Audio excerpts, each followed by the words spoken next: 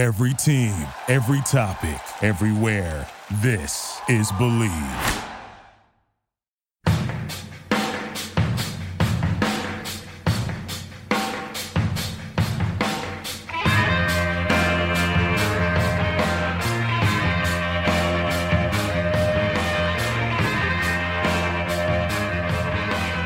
Hello and welcome to episode number 220 of The Draft Analyst, presented by the Believe Sports Podcast Network. Do you believe? This is Chris Tripodi, and I'm joined by Tony Pauline, as always.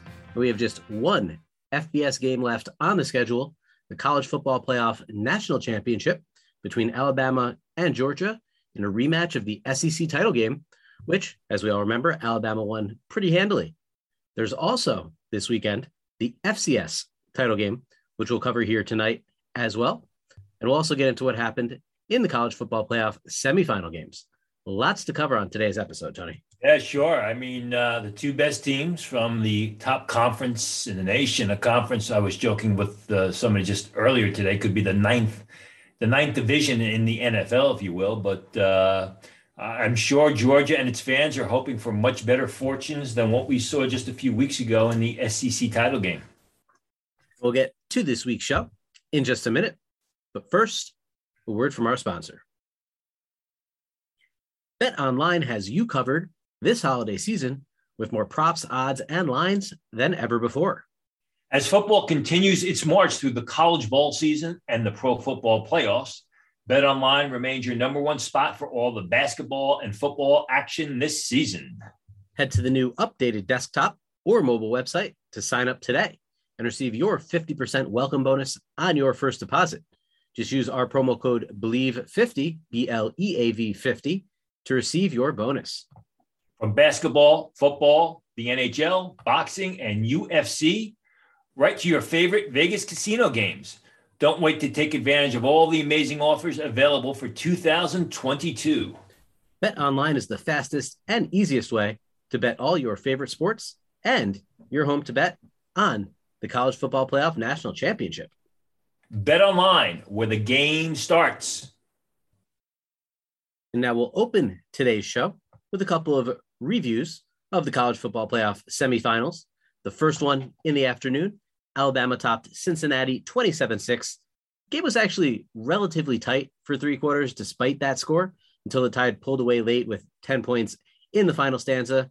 Although really in this game, an 11-point lead felt pretty insurmountable the way that Cincinnati was playing offensively. I mean, they barely topped 200 total yards. I believe they had 76 in the first half, which was the lowest in the 8 years of the college football playoff for any team in a half of football. They did have a shot at an early 7-0 lead, though, but Alec Pierce couldn't make a touchdown grab on a ball that it was thrown above his head, but it's a catch that, based on what he does as a receiver, who he is, you expect him to make that play 9 times out of 10. Had just 2 catches overall for 17 yards in the game. And unfortunately, Bearcats never got that close to the end zone again because Desmond Ridder really struggled in this game. 17 for 32, 144 yards, sacked 6 times. Just wasn't processing the action well enough or quickly enough. He was confused when Alabama ran stunts and twists at him, didn't handle pressure very well, struggled with his accuracy. And if you've been listening to us, we've talked about his downfield accuracy to the sidelines where he needs work. But he was also struggling in the short and intermediate field to hit his receivers. He was staring down his targets, led to several batted passes at the line, a couple by Phidarian Mathis, who does continue to play excellent all-around football, also added a couple tackles for loss and a sack as well. In the running game, though, Jerome Ford played pretty well. Love how low he runs, creates leverage and power. He has since declared for the draft and about an hour ago accepted an invite to the Senior Bowl, so we'll get to see him in Mobile. And then when Alabama had the ball, Evan Neal against Myjai Sanders, as expected, Neal kind of manhandled Sanders in the run game, but I'd say overall Sanders played pretty well. Didn't have any sacks, which kind of is the story of his season. No sacks, but a lot of pressure when Alabama actually did throw the ball, which obviously they game planned to kind of take away Cincinnati's secondary and not allow them to make plays. They didn't throw downfield at all, especially without John Mechie on offense. Cincinnati held Jameson Williams without a long touchdown, kept him mostly underneath, but none of that really mattered because Brian Robinson ran for over 200 yards. Powerful running all day. Was also impressed by Darian Beavers, ended up with 10 tackles, 2 for loss and 1 sack. It's really everywhere on the field. And I think that his play, along with Sanders and the Bearcats secondary, is what kept Cincinnati in this game, or at least, gave them a fighting chance if really their offense could have mustered anything. Well, I mean, it was the same old story with Desmond Ridder. But in this case, he was playing an NFL-type defense. They did have one other chance to score. That was when they kicked the second field goal, and Ridder missed an open receiver in the end zone, or at least a receiver that he could have given a better chance to catch the ball. His passes are all over the place. And again, I just, whether it's this game or whether it's watching him on film, I just don't see a first-round quarterback the way many are projecting him. I like his physical skills. I like his arm. I even like the way he sees the field. He protects the football, but his accuracy is just so far off sometimes. And that is often a difficult thing to change. He never used the tight ends. I think between Josh Weil and Leonard Taylor, who is really an underrated player at the position, I believe they had one reception combined.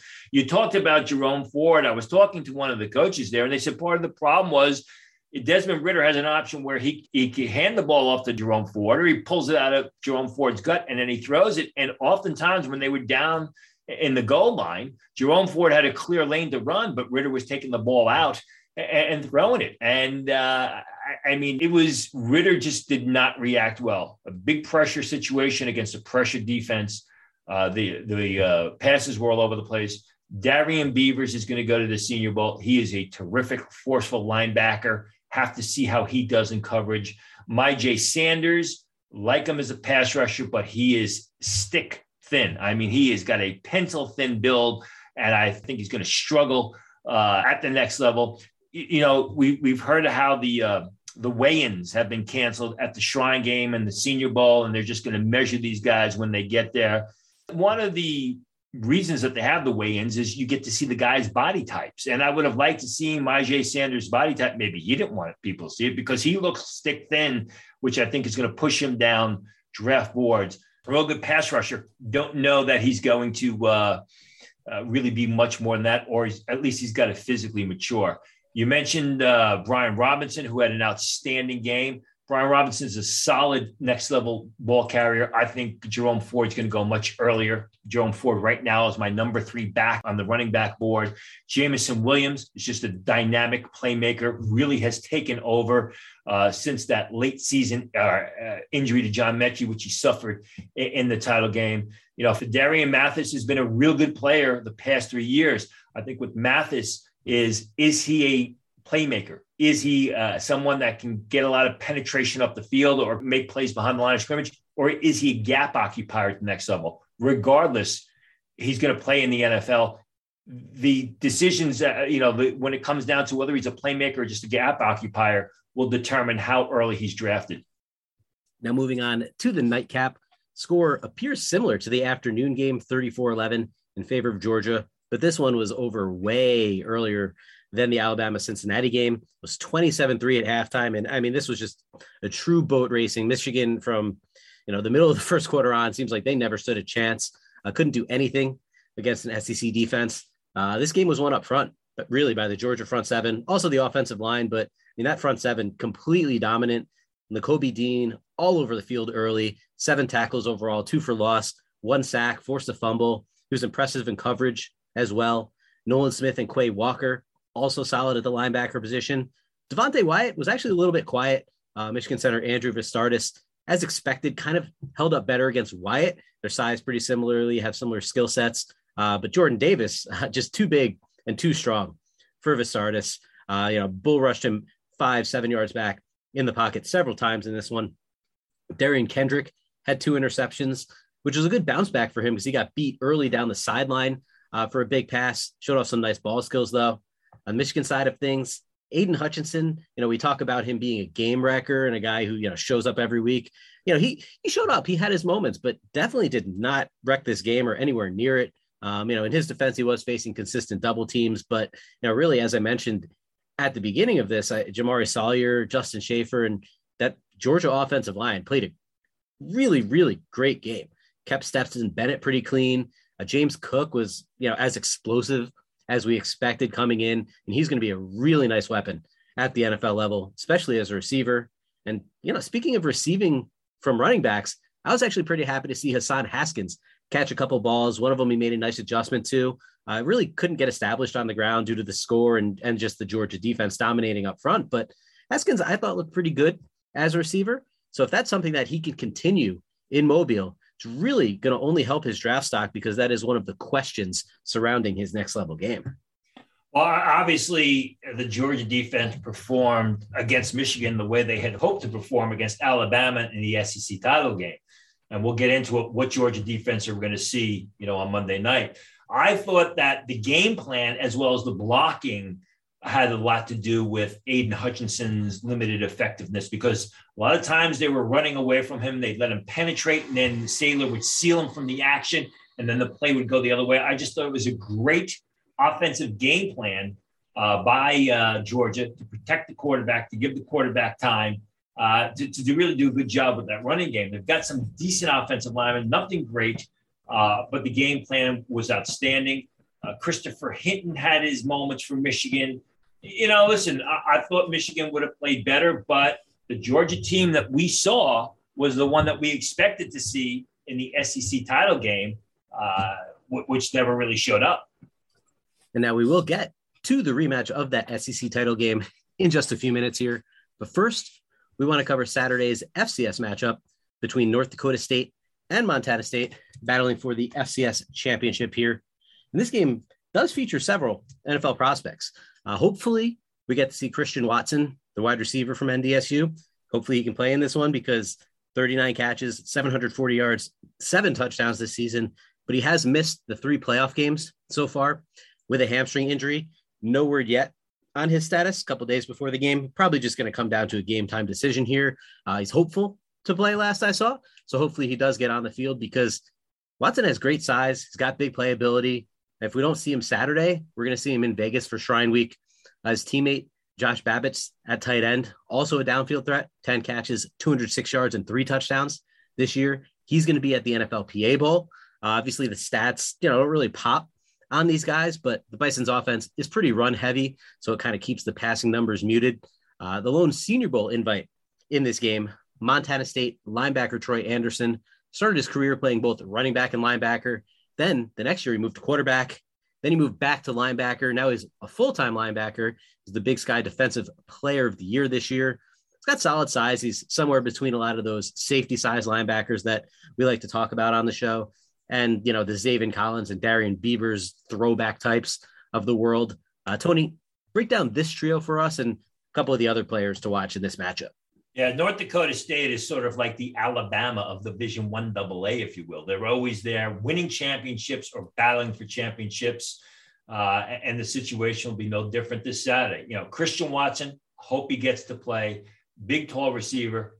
I'm semi-surprised he didn't get a Senior Bowl invite. He makes some incredible plays downfield, long arms, big hands, excellent length. He's not super fast, but he's sneaky fast. Came into the season graded by some scouts as a 4th rounder, graded by other scouts as a priority free agent. I've had him consistently in day 3. Right now, I have him as a mid-4th rounder. You mentioned Troy Anderson. He's the guy who could eventually be the first player selected from this game. I have him right now as a 4th rounder. He has got incredible measurables, 6'4", 235 pounds, runs in the low 4.6s, high 4.5s, smart guy, really sort of like a Chad Muma, who we talked about a couple times, from Wyoming, kind of a punch in the mouth type of guy, very good in the box, very good sideline to sideline, forceful blitzer when they send him upfield. As you mentioned, he will be at the Senior Bowl, sort of like Darian Beavers, who we talked about in reviewing the semifinal game, in the sense that if Troy Anderson goes to the Senior Bowl and he shows he can make plays moving in reverse, pedaling in those one-on-one cover drills against tight ends, he's going to be a day 2 pick. Otherwise, he's going to be an early day 3 pick. Cordell Volson, the big tackle from North Dakota State, is a guy who's moving up draft boards. 6'6.5", 315 pounds, has had a real fine year at right tackle, may have to move into guard at the next level. He'll be at the Shrine game. You mentioned Babbage. The ironic thing is Babbage was actually graded much lower than his teammate Noah Grindoff coming into the season. But Babbage is much more the complete tight end. Grindoff is a big blocking, short area pass catcher. But Babbage, as you mentioned, I mean, he plays fast. He's not going to time real well, but he gets down the seam and he's a good pass catcher. Also keep an eye on Braden Thomas, the North Dakota State pass rusher, transfer from Minnesota State. Another guy with outstanding computer numbers, 6'3", 260, 265 pounds, runs and plays in the mid 4.7s, was a guy who could not be stopped at Minnesota State, transferred to North Dakota State, finally has seemed to get his feet underneath him this year. Don't know if he's going to be drafted, but someone who will be a situational pass rusher at the next level. Now moving on to the FBS championship game, the college football playoff national title. And I mean, as we've kind of discussed, if it feels like we've already been here, we have. Tony and I previewed the matchups between Alabama and Georgia a few weeks ago on our conference championship show. But now we get to go a little more in depth here because we don't have 8 other games to talk about. So, I mean, starting with the first matchup that I really want to see, it's going to be Alabama left tackle Evan Neal against Georgia edge rusher Travon Walker, who joined that sack party last week against Michigan with one of his own. And I mean, really, like Neal does in all matchups, he has a serious size advantage on Walker here. But Walker also is not Myjai Sanders. He has legitimate defensive end size, probably has about 50 pounds on Myjai Sanders. Now, that means he's still, it's 50 pounds to go to get to Evan Neal, but you don't find 325-pound defensive ends in college football. I find Arian Mathis is close, but that's kind of another story here. I'd still give Neal the advantage, especially since Walker was actually pretty quiet in their SEC title game matchup. But Walker does have good length and athletic ability to go along with his size. So I'm really curious to see what he's going to do a week after Myjai Sanders kind of held his own as a pass rusher a couple times against Evan Neal. Yeah, obviously we would have liked to see Adam Anderson against Evan Neal, but as we've spoken about before, Adam Anderson has got his own issues off the field, which he's dealing with. Travon Walker has just been shooting up draft boards. I mean, he's getting better week in and week out. He's a good pass rusher who can also play the run. He's got growth potential. He's got decent size, and he's probably going to be one of the toughest battles that Evan Neal faces this year. Evan Neal is going to be an early first-round pick. When I say early, going to be a top 8 pick. A guy who has made the seamless transition from right tackle to left tackle. There are some people in the league who believe that Evan Neal may have to kick into guard. I believe it when I see that he can't play left tackle. I don't think this is an Alex Leatherwood type of situation where Leatherwood was so bad at tackle, they had to move him into guard. But again, this is a big game with 2 players whose draft stock is on fire right now. I have Travon Walker just on the outside looking in of round 1. I expect him to enter the draft. I absolutely think he could end up as a first-round choice. Now, staying on Alabama's offense against Georgia's defense, what can Jamison Williams do against a Georgia secondary that is not as strong as Cincinnati's, both in terms of top-end prospects and in terms of depth? Darren Kendrick played well against Michigan, but the Wolverines do not have a player anywhere near Jamison Williams on their offense. Although, I mean, the way Williams was used against Cincinnati also wasn't his usual role. But again, I mean, that was, very game plan specific. Bama kind of turned Bryce Young into a glorified game manager in that game, which, he did quite well, I might add.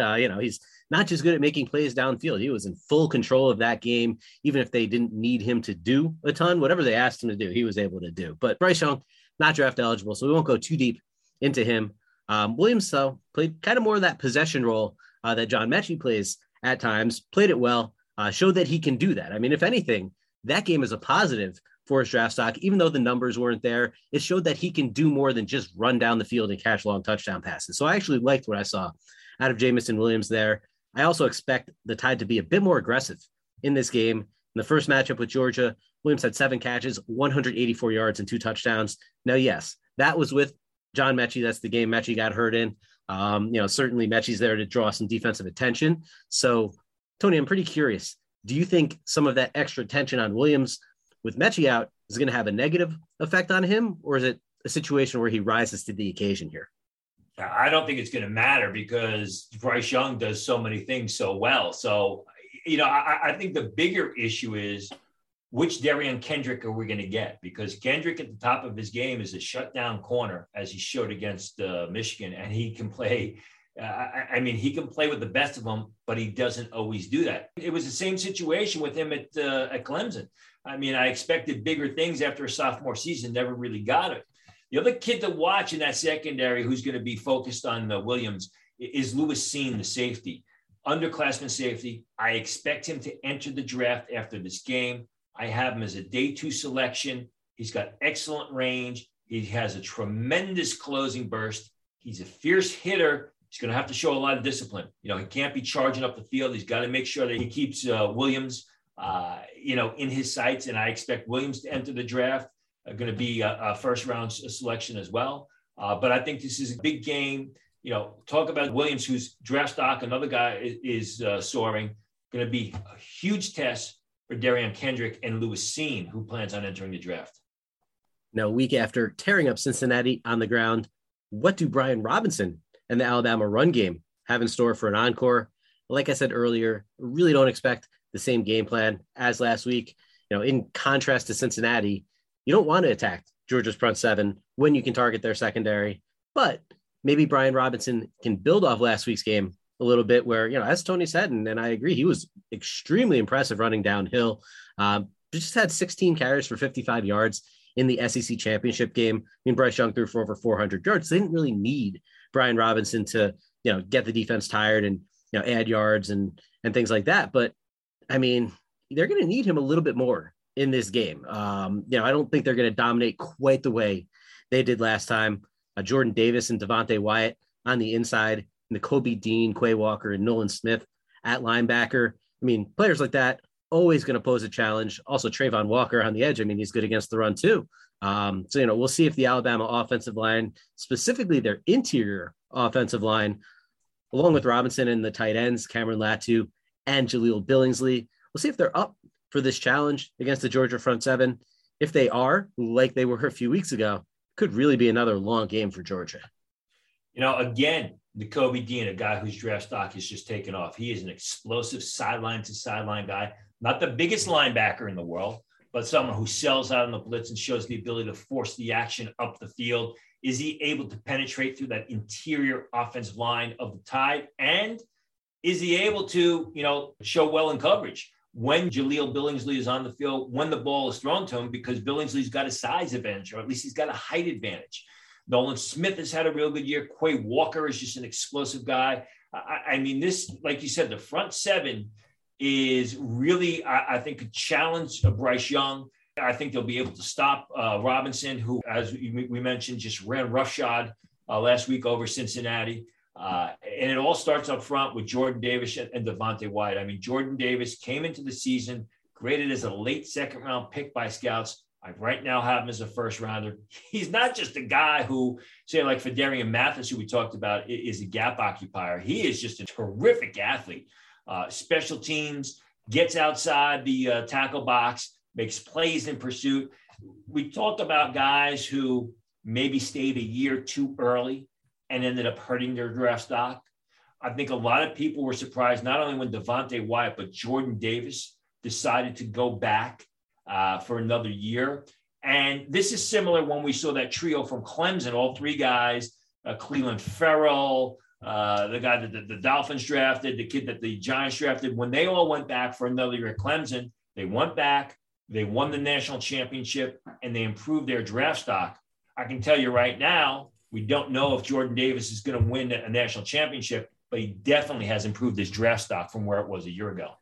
Absolutely. And I mean, you look at the Clemson guys, I mean, Farrell and then, Christian Wilkins, Dexter Lawrence. I mean, these guys, all top 20 picks. Farrell was a shocking top 5 pick, which certainly in hindsight doesn't look so great. But, Jordan Davis, yeah, he was a second rounder. And, he was a good player. No one thought he was just this dominant of a player. I mean, it's very rare that you see a nose tackle completely control games on defense. And that's what Jordan Davis does. You can't run at him. And you can't really run away from him because, as Tony said, I mean, he's 340, 350 pounds, but the way he chases plays down to the outside, I mean, it's like he's 280 pounds. You just don't see, that kind of athletic ability in a man that big that often. And it's really just been on display this season. He's taken a huge step forward and, rightfully so. He's going to be probably picked in that kind of Christian Wilkins, Dexter Lawrence type of range in the middle of the first round. Well, what happens with those young guys that are so big? Oftentimes that one extra year of physical maturity, because you remember, he is a true fourth-year senior. So that one extra year of physical maturity really goes a long way, and it has for Jordan Davis. Now, flipping sides of the ball, the Bulldogs' offensive line really dominated against Michigan. Going to have some tougher sledding against Alabama with Phidarian Mathis and DJ Dale anchoring the defensive line. The duo that combined for 1.5 sacks in the previous matchup between these two teams. Jamari Sawyer at left tackle, guy we've talked a lot about lately. He should see a lot of Mathis. Justin Schaefer at left guard, probably going to get a matchup pretty often with Dale. I'd say it's two pretty even matchups too. When you look at these guys, all four over 300 pounds, not something you get that often, pretty much only something you're going to see in the SEC and with the top level teams in the SEC. So this is four big guys going at it, and it should be fun on the inside. Yeah, I also think that with Salyer, it's going to be interesting to see how he handles the blitz when they send Will Anderson, the true sophomore, who's going to be an early pick in 2023, and on the occasions that they send Christian Harris. Salyer, for the most part, is considered a guard at the next level. We'll see what happens in the offseason if he's able to change some minds and see if he can play left tackle. But it starts really on Monday night, because if he's able to, you mentioned Phidarian Mathis, I think that's a good matchup for him. But if he's able to handle the speed and the edge rushing skills of Will Anderson and Christian Harris on occasion, I think that will start people thinking, yeah, you know what, this guy can play left tackle in the NFL.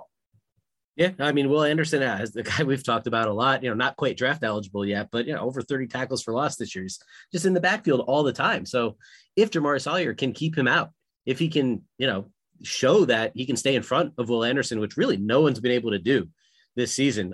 Maybe his teammate, Evan Neal, does it in practice sometimes, but really other than that, no one's been able to stop Will Anderson. I don't necessarily expect Sawyer to be able to do it, but, if he can, that's definitely a kind of feather in his cap in terms of possibly being able to play tackle at the next level. It'll be something that people take notice of, and then they'll have to continue it at the Senior Bowl. Now, the other matchup to watch when Georgia has the ball is in the running game. Zamir White and James Cook, thunder and lightning type of combo. And a lot of the responsibility for stopping them is going to fall on a guy Tony mentioned a few minutes ago, Christian Harris at linebacker, in addition to Phidarian Mathis and DJ Dale on the defensive line, Jordan Battle on the back end. And neither of these backs in the SEC title game averaged more than 4 yards per carry. Cook did catch 4 passes, though. They were short passes. He didn't make any explosive plays.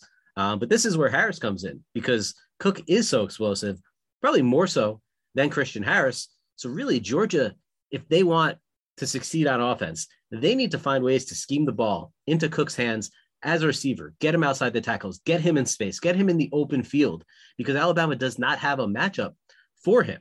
If Georgia's able to do that, I am curious to see how Harris is able to handle him in coverage, because really, if Cook does get loose for another long touchdown or some other big plays like he did against Michigan, those are game-changing types of plays. And really, Georgia's going to need those, because I'm not sure they can sustain enough long offensive drives against Alabama to stay in this game without big plays.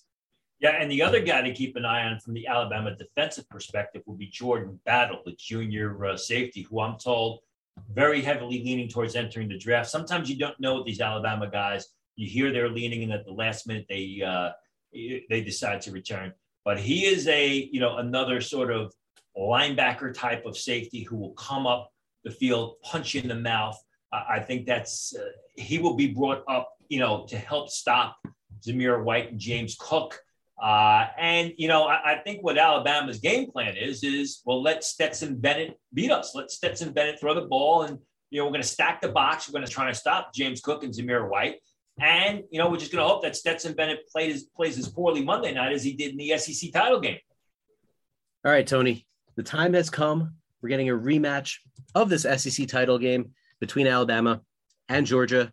And really, you can't expect the same level of domination with Alabama as you saw from the SEC title game, but it's prediction time. I'm going to say that Alabama wins this football game. I'm going to go with 34-24. I think it's a little closer than last time, but I do think they're going to be able to get over on Georgia here. Tony, I know you like Georgia to win the last matchup. Obviously, that didn't quite go the way you expected. Do you have confidence that it'll go that way this time around? I do, but, as I say, fool me once, shame on you. Fool me twice, shame on me. Or fool me once, shame on Georgia. I'm going to go with Georgia for a couple of reasons.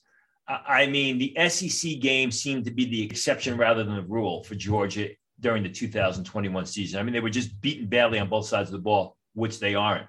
I think they got their mojo back last week. Now you say Alabama's been in this situation before. Nick Saban experienced this situation. Well, you know what? Georgia's been in this situation before, but they unfortunately always lose or find a way to lose to Alabama. I think when you look at that defensive front seven on Georgia, they're just going to be they got something to prove. They got embarrassed on national television. This is a bigger stage for them. And I think they're all going to want to go out as winners. And again, go back to what I said with the Clemson trio, who went back for their final year, improved their draft stock, and won a national championship. I think that's what Jordan Davis and Devontae Wyatt are looking at right now. And that's it for the 220th episode of The Draft Analyst, presented by BetOnline and the Believe Sports Podcast Network. Do you believe? If you're enjoying the show, please subscribe on any of the major podcast platforms and leave us a rating and a review. And feel free to ask us any questions and give any feedback you may have as well. Bowl season and the college football playoffs are now a wrap, or will be a wrap after Monday. So, on behalf of Tony Pauline, I'm Chris Tripodi. Good night. Thank you for listening to Believe. You can show support to your host by subscribing to the show and giving us a 5-star rating on your preferred platform. Check us out at Believe.com and search for BLEAV on YouTube.